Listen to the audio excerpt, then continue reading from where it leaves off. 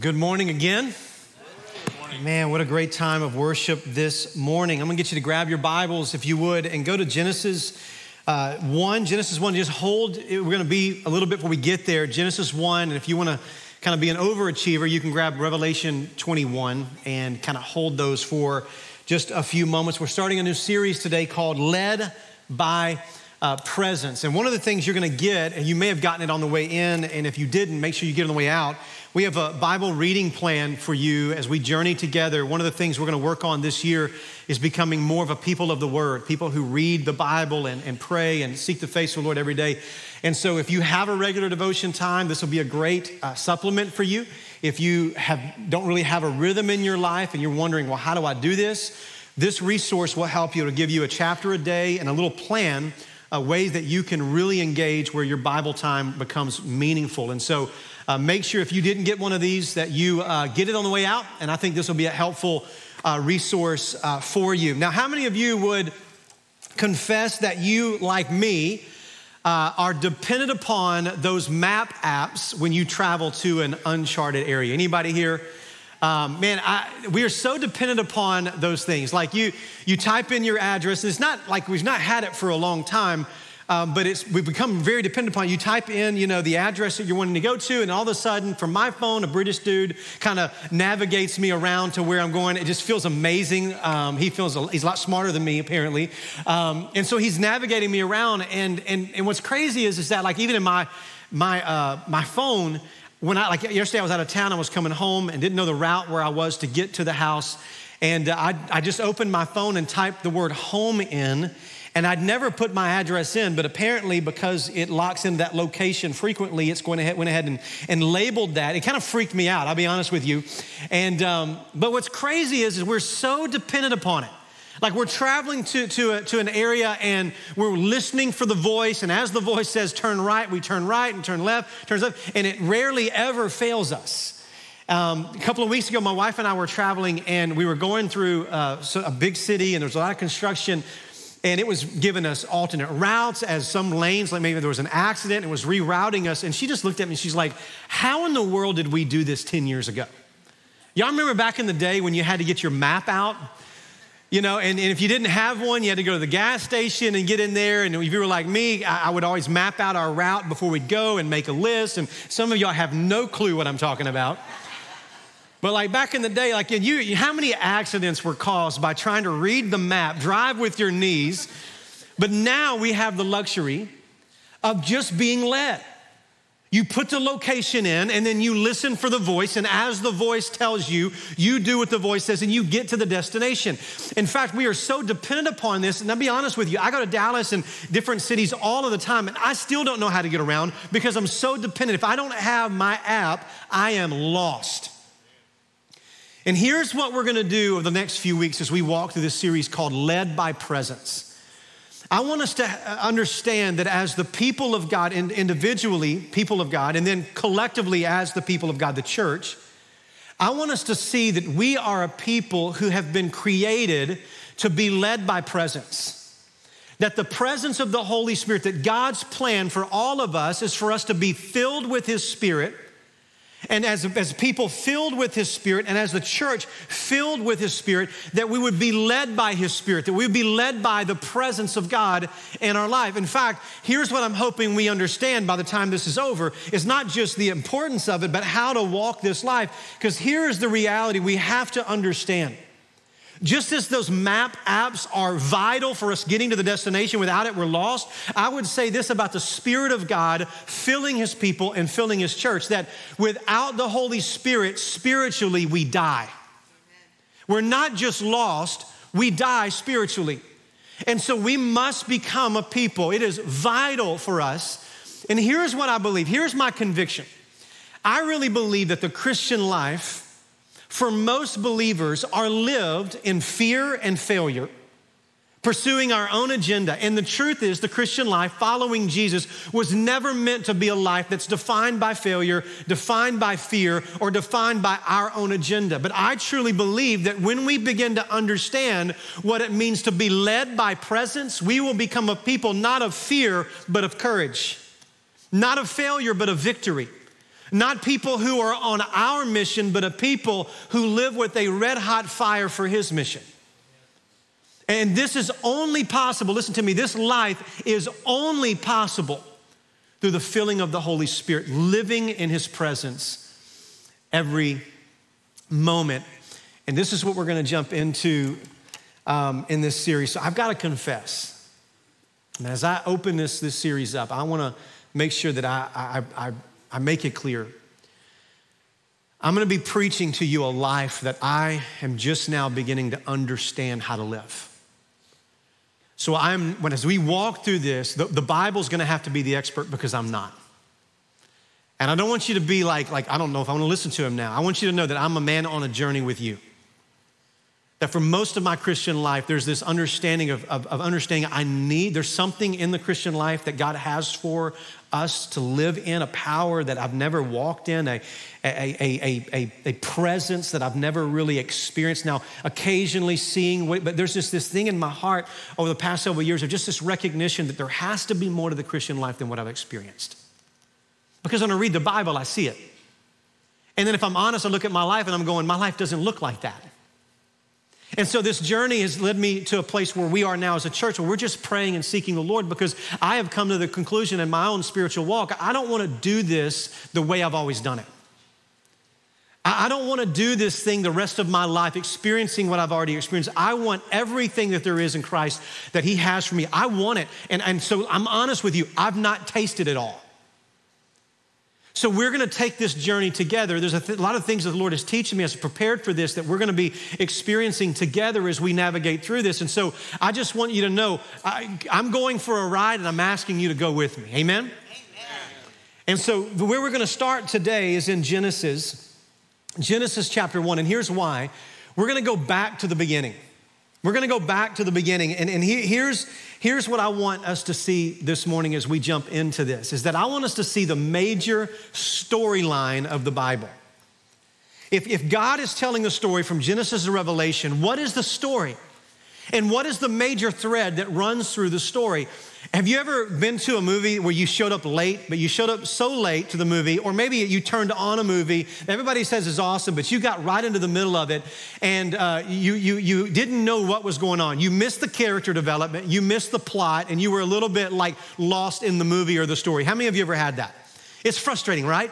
Man, you jump in, and if you miss the plot, you're jumping into the crisis of the story, and you're going, well, who's he? Who's she? What's going on? Why is she crying? What's the issues? And you're just lost because you've missed the most important part, which is the introduction to what is the story, what is the purpose, what is the plot of the movie. Unless it's a rom-com, then if it's a rom-com, you can literally jump in anywhere and know what's going on.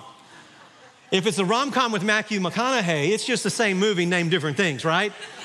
Boy meets girl, girl meets boy, they fall in love, they're like, life is great, life is good, he does something stupid, she does something stupid, they go through this terrible breakup, they move on with their life, and then she's in an office complex and realize he is what I really want, and they tag back up in a hotel, and they live happy, in an airport, and they live happily ever after.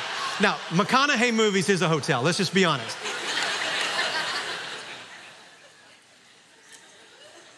Y'all seen the movie?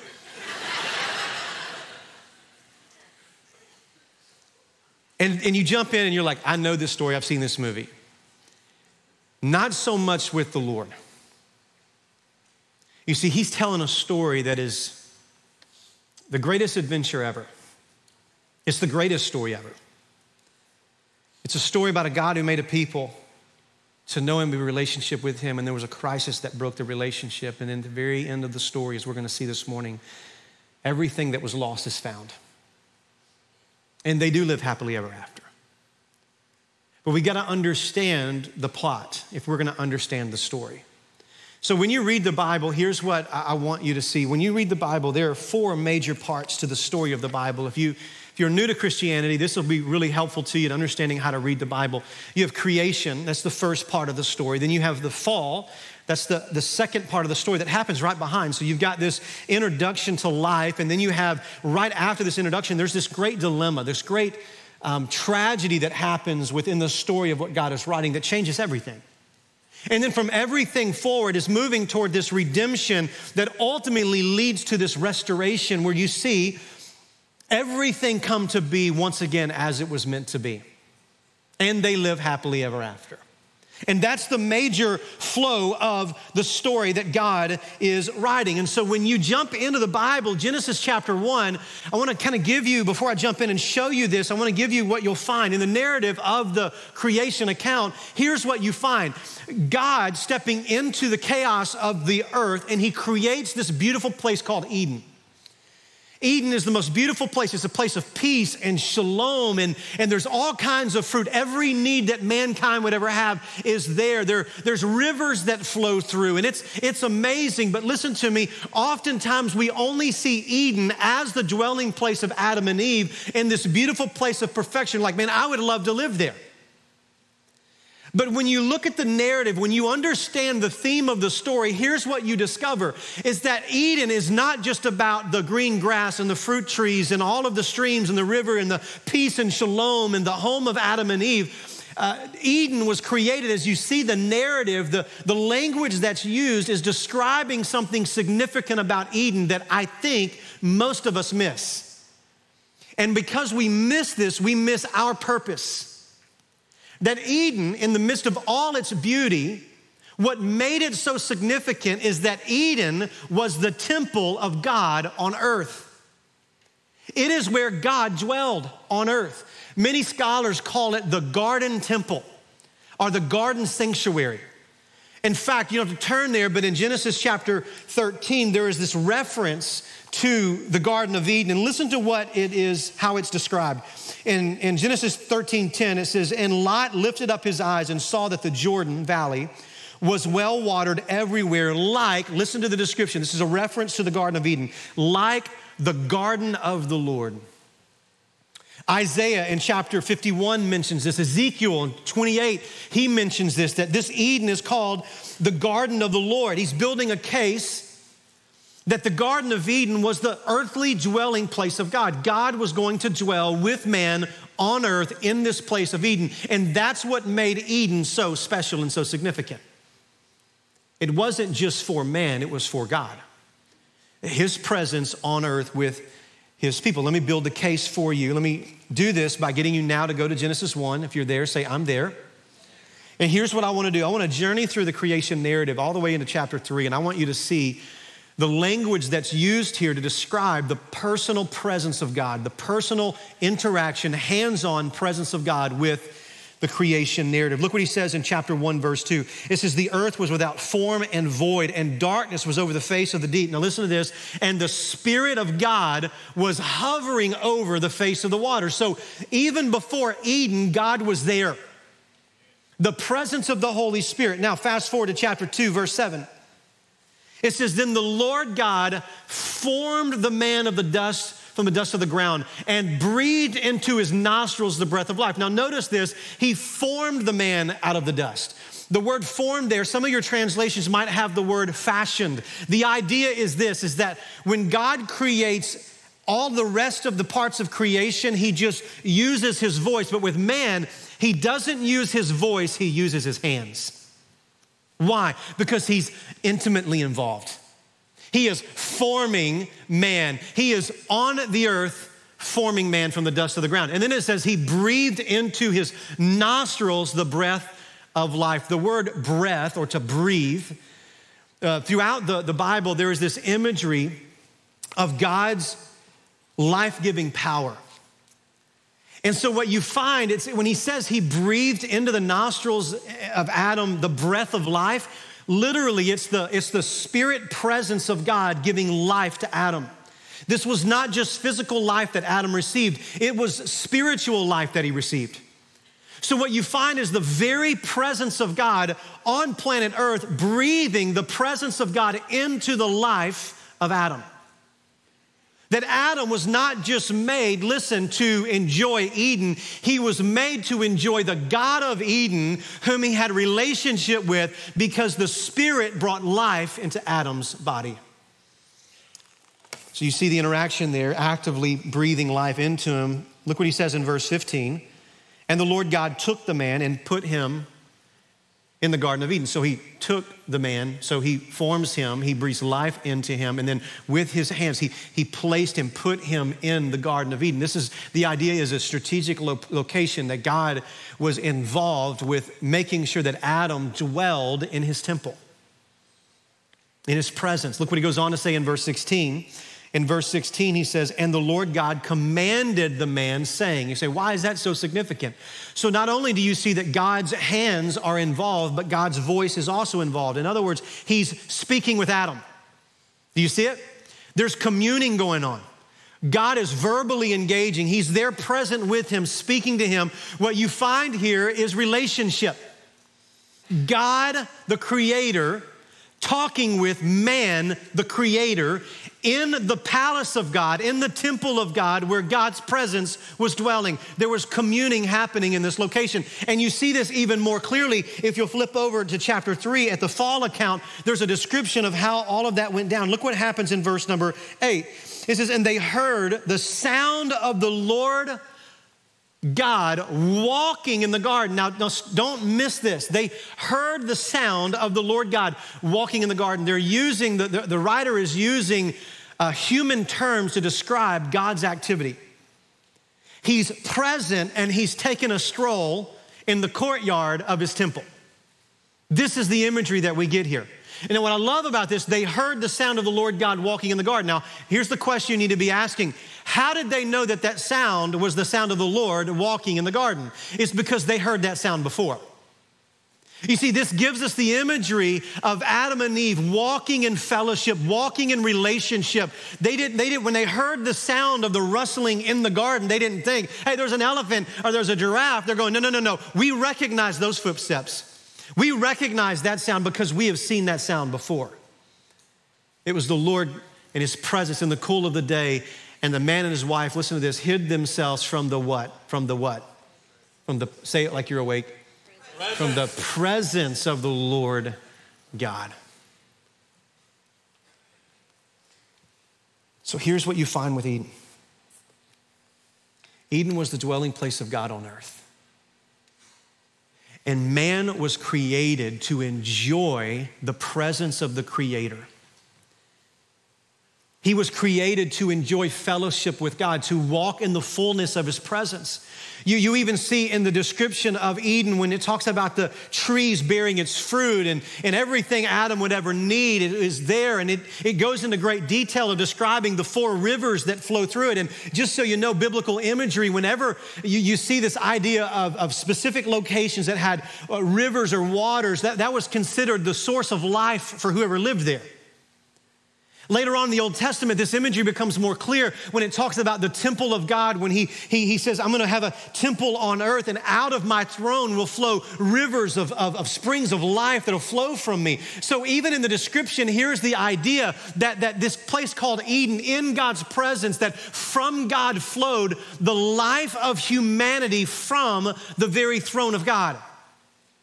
That life was to be found in his presence. I love what one scholar said about this. Listen to this. He says, the Garden of Eden is not viewed by the author of Genesis simply as a piece of Mesopotamian farmland, but as a sanctuary that is a place where God dwells and where man should worship him. Everything in Eden is pointing us to this first truth. Listen to this. This is the truth. You got to understand, this is the theme of the story. At creation, we discovered that we were created for his presence. This is what we were created for. We were created for his presence. This is the purpose that we have for being made. To know God and enjoy God and to walk with God, and not just from a distance, but find life in his very presence. His spirit in us, his presence with us, with him leading us, guiding us as his people. And you see it throughout the story. Let me just give you some highlights of the story. He says that we're created in the image of God, the Imago Dei. What does that mean? It means that we were created uniquely from all other parts of creation to have a personal relationship with God that was different from the rest of creation. that we were to be his people. So picture it like this. The Garden of Eden is God's kingdom, and the subjects of his kingdom are those made in his image. We are created to know him, to worship him, to enjoy life with him, and to be led by him. This is why he gives commands. Don't eat of the tree. Why? Because God is establishing us as a people who live in his presence, being led by him. This is why he tells them in the cultural mandate, be fruitful and multiply, fill the earth and subdue it. I want more image bearers. I want more people made in my image, multiplying so that my people grow and expand, so that there's more fellowship and more intimacy. When he tells them to work the garden, to keep the garden, that was before the fall. Do you realize that? Work was before the fall. What was the assignment of Adam and Eve? Don't miss this.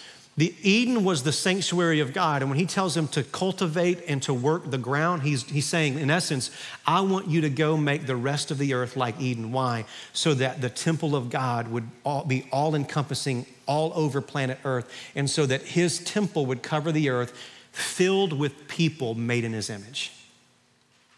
This is the great storyline.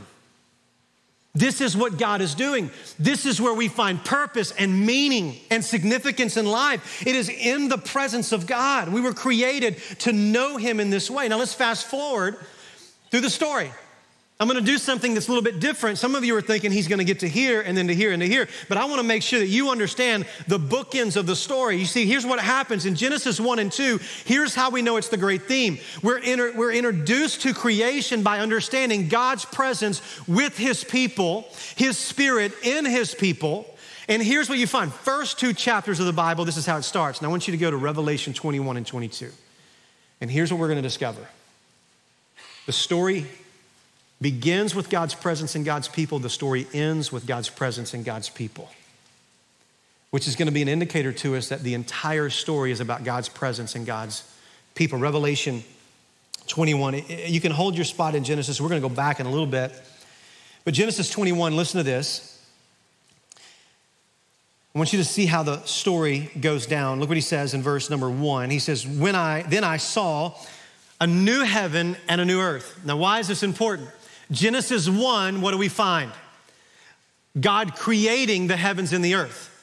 What do you find in the chapter 21 at the very end of the story? There is a new heaven and a new earth. There is a recreation of heaven. There's a recreation of earth. You're seeing that the story ends like the story begins. Look what he goes on to say.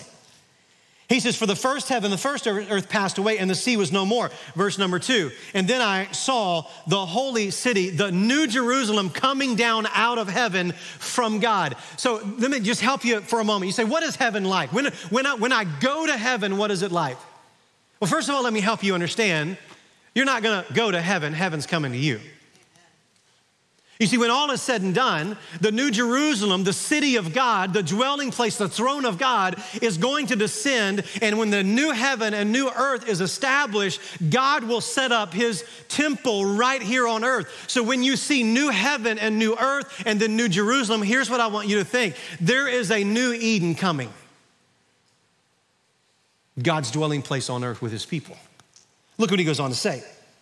He says, and then I heard a loud voice from the throne saying, and this is beautiful, behold, the dwelling place of God is with man, and he will dwell with him, and they will be his people, and God himself will be with them as their God. Do you see it? There's echoes from Eden here. When God creates us, he is our God. We are his people. We live in his presence, find life from him, and enjoy him forever. And when it all goes down, this is what we experience forevermore. This gets even better. Look what he says here. He will wipe every tear from our eyes, and death shall be no more. There shall be no mourning, no crying, nor pain anymore, for the former things have passed away. In other words, God is going to reverse the curse. And everything that has made this world broken because we don't live in Eden anymore, everything will be restored. And when he says everything, everything. And here's what he says. I love this. Verse 5. And he who was sitting on the throne said, behold, I make all things new. How many things new does he make? All things new. Are you seeing the picture here? It's going to become even more clear in chapter 22. Look at verse number 1 of chapter 22.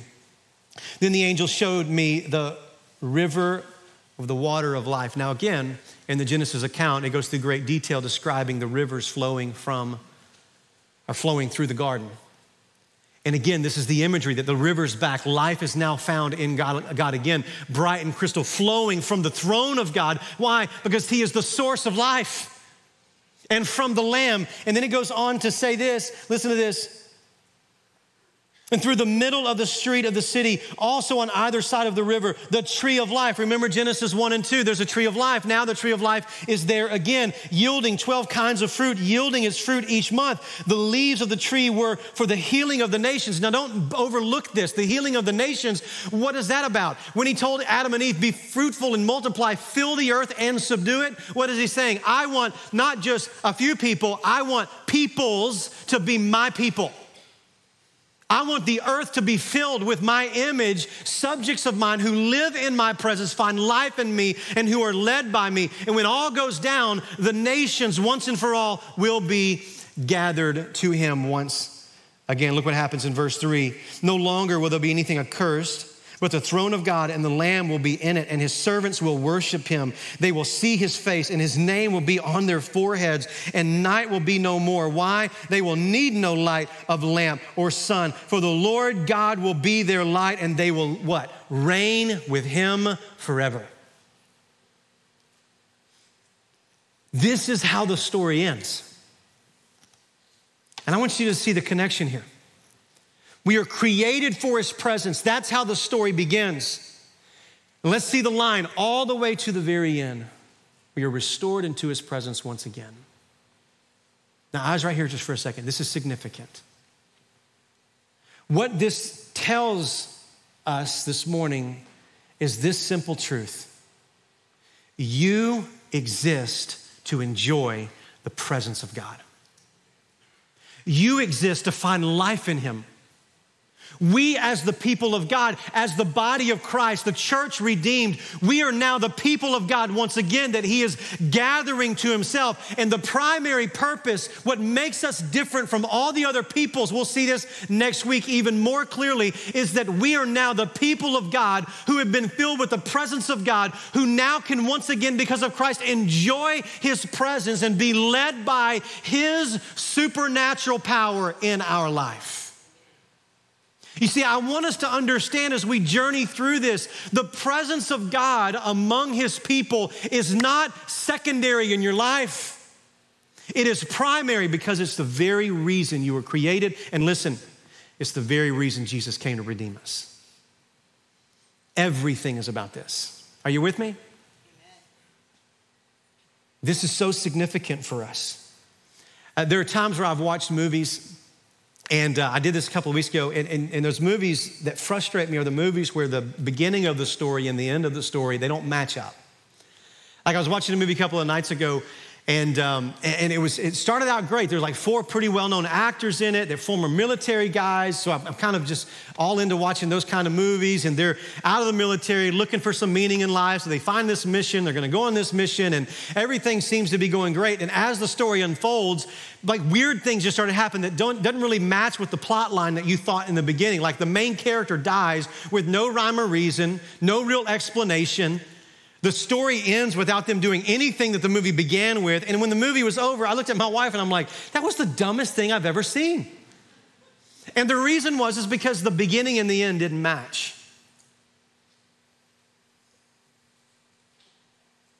Here's what I want you to know. In God's story, there's one major thread. And that is the presence of God giving life to the people of God. And I think the reason so many of us live our lives confused, trying to figure out even in the Christian life, like what does God want me to do? It's because we get lost in the story because we've forgotten about the beginning and the end.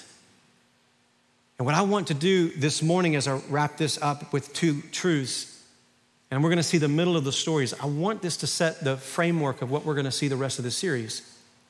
Is that I want us to remember the middle of the story finds its meaning in the beginning and the end of the story. Does that make sense? You see, so then what, if that's the beginning and that's the end, then what went wrong? And the answer is the fall. You see, at the fall, sin entered the world, and sin separated us from the presence of God. Sin separated us from his presence.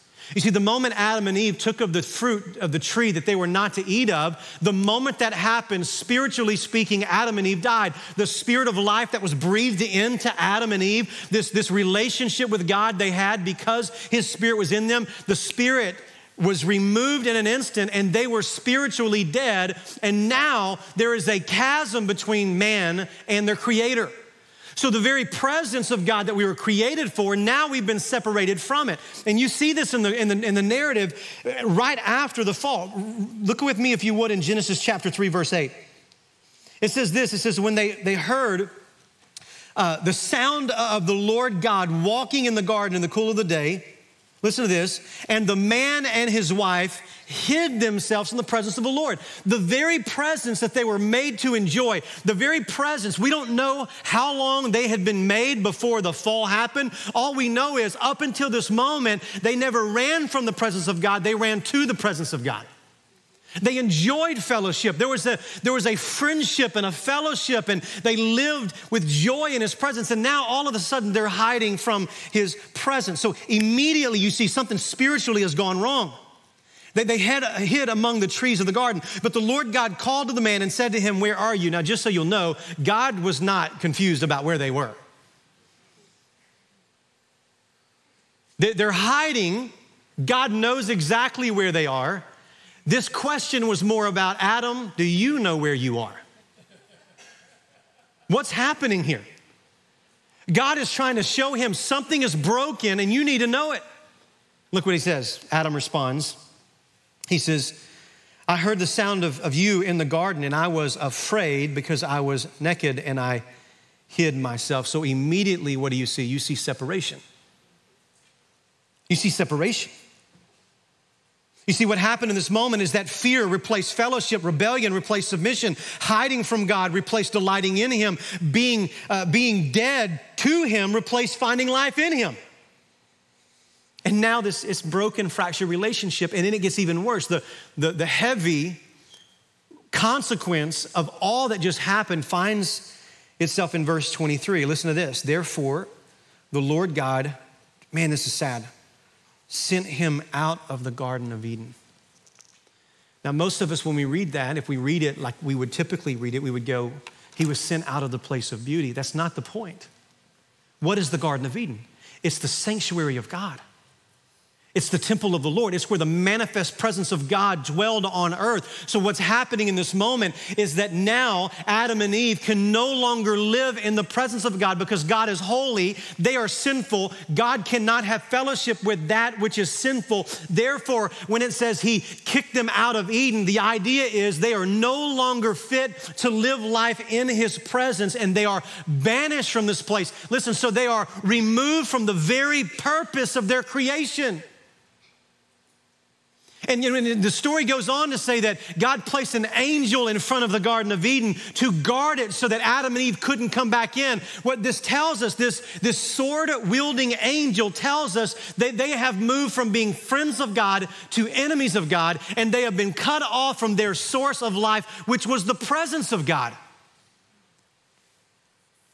And this explains why there is so much brokenness in our world today.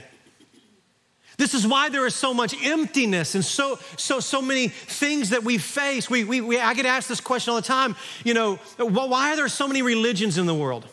You ever wrestled with that? And some people will use this as an argument of going, oh, there's all these religions and man just is making this stuff up and it just kind of disqualifies all religions. And I would just submit to you the fact that there are thousands upon thousands of religions is the greatest case that we were made for something more than this world. Why? Because we were created for God's presence. Sin separated us from his presence. And ever since then, there has been this great longing in the heart of humanity to go back to Eden. There's this great emptiness in our hearts that we would get back to Eden. So what do when we can't get back to Eden? We try to create our own Edens. And we create Edens in regards to religion, and Edens in regards to relationship, and Edens in regards to sex and success and approval of other people and acceptance and what I get. We have exhausted our life as humanity trying to recreate Eden only to come up empty time after time after time. Why? Because there's nothing in this life that can satisfy what we were created for, because that's His presence and His presence alone. This helps us understand the great longing. But see, I love that the story is a moving story. And here's what you got to know about the Bible. From Genesis 3 all the way to Revelation 21. See, what is this Bible about? It is about God redeeming man back to Himself for the end goal purpose of allowing us to enjoy Him forever. I'm going to show you what I mean by this. Go to Romans chapter 5. There's so much I want to say today that I got 7 weeks to say, and so I'm going to be disciplined right now. Romans chapter 5, turn there, and as you turn there, let me just kind of set this up. God,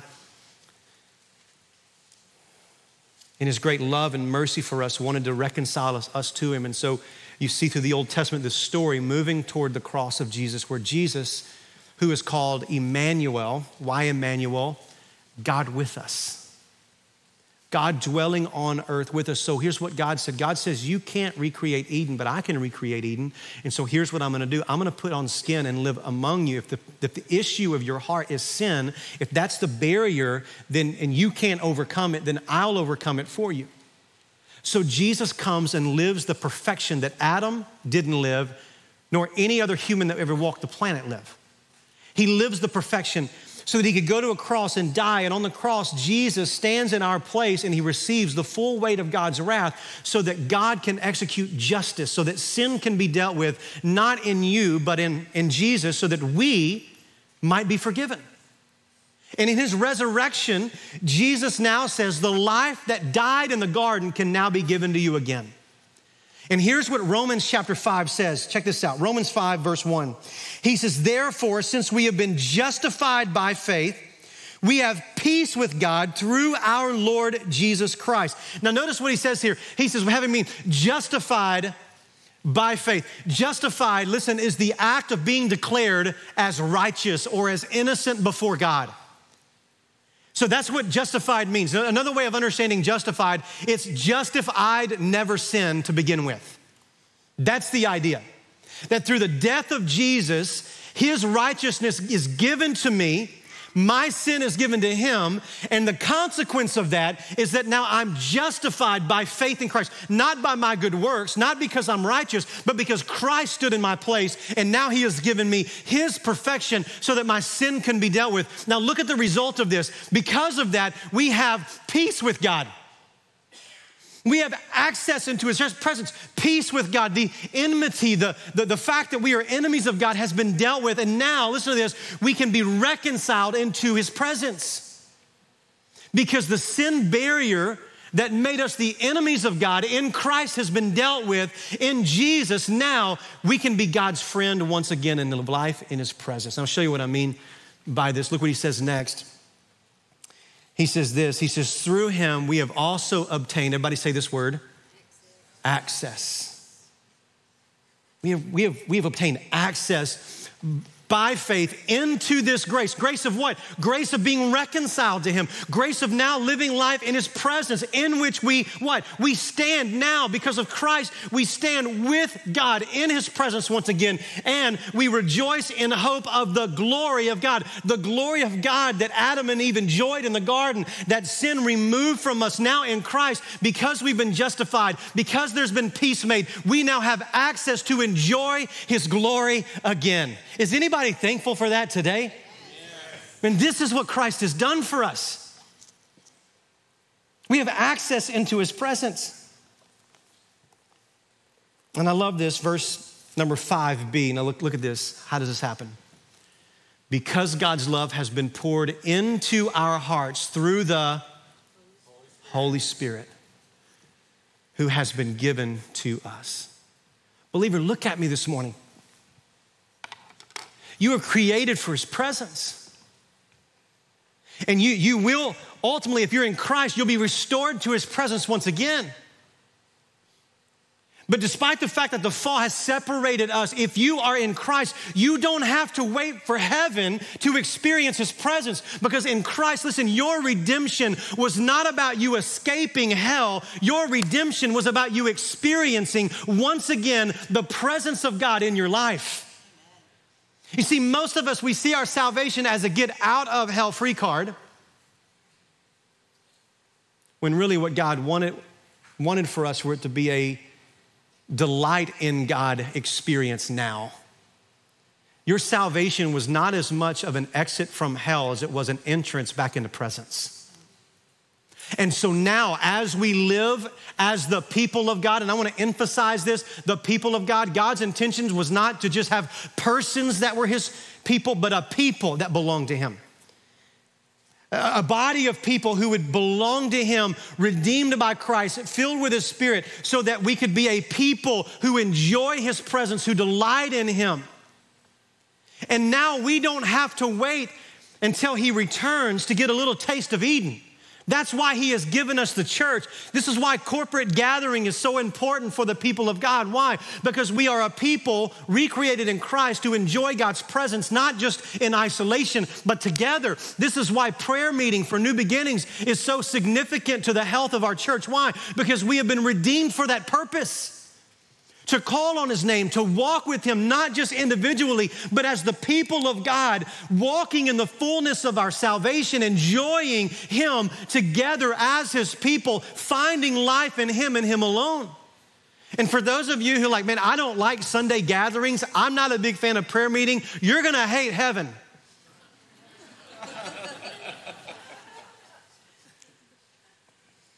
Because heaven is gonna be the people of God, not just you individually.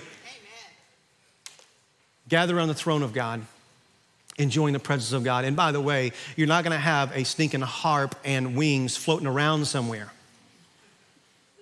You're gonna have a job, and you're gonna have an assignment, and the life to do all the things forever you will ever need to do what God has created you for, you will find from the enjoyment that you have of his presence.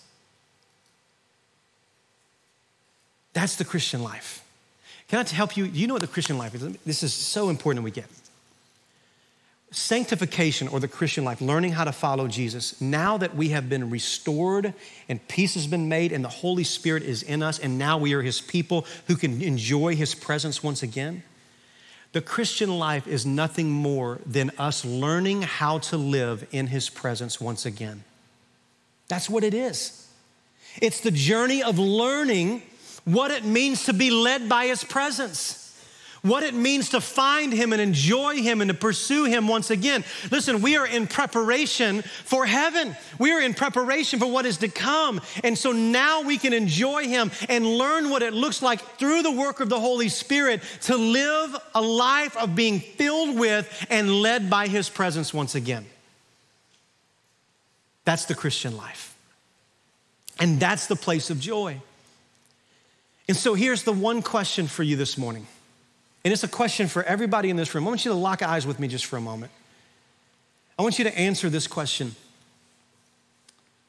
Are you living in the story? Are you living in the story?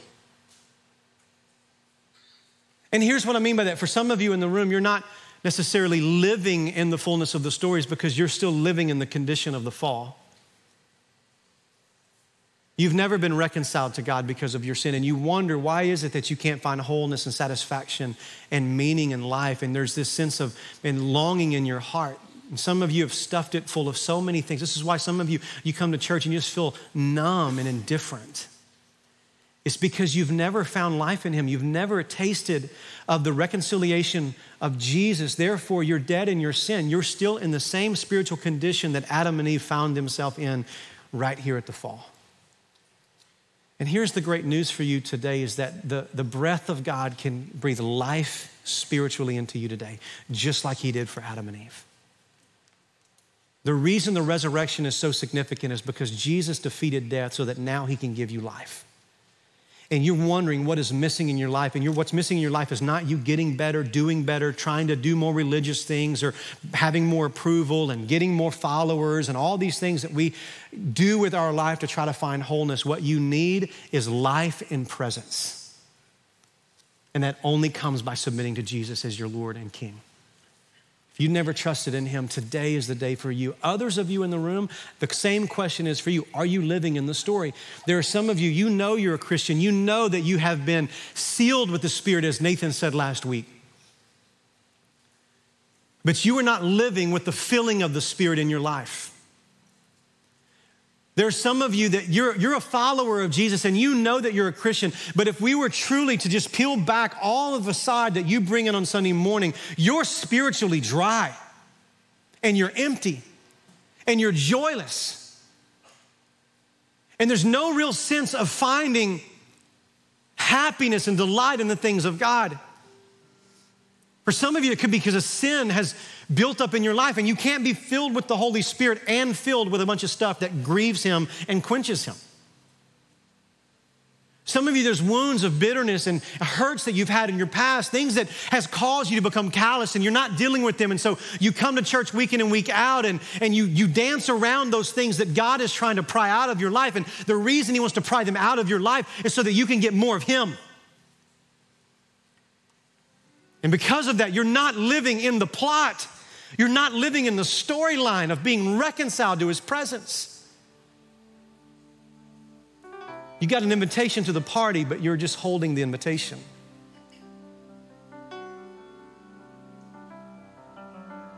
It's like Jesus says, I sang a song for you and you would not come. I threw a party and I invited you and you just kind of stood on the outside looking in. For some of you, you're believers today, you need to do business with God so that you can begin to walk in the purpose that you've been created. Some of that starts with confession of sin, humbling yourself before the Lord. So in a moment, we're gonna have a time of invitation. And just like last week, we talked about posture matters.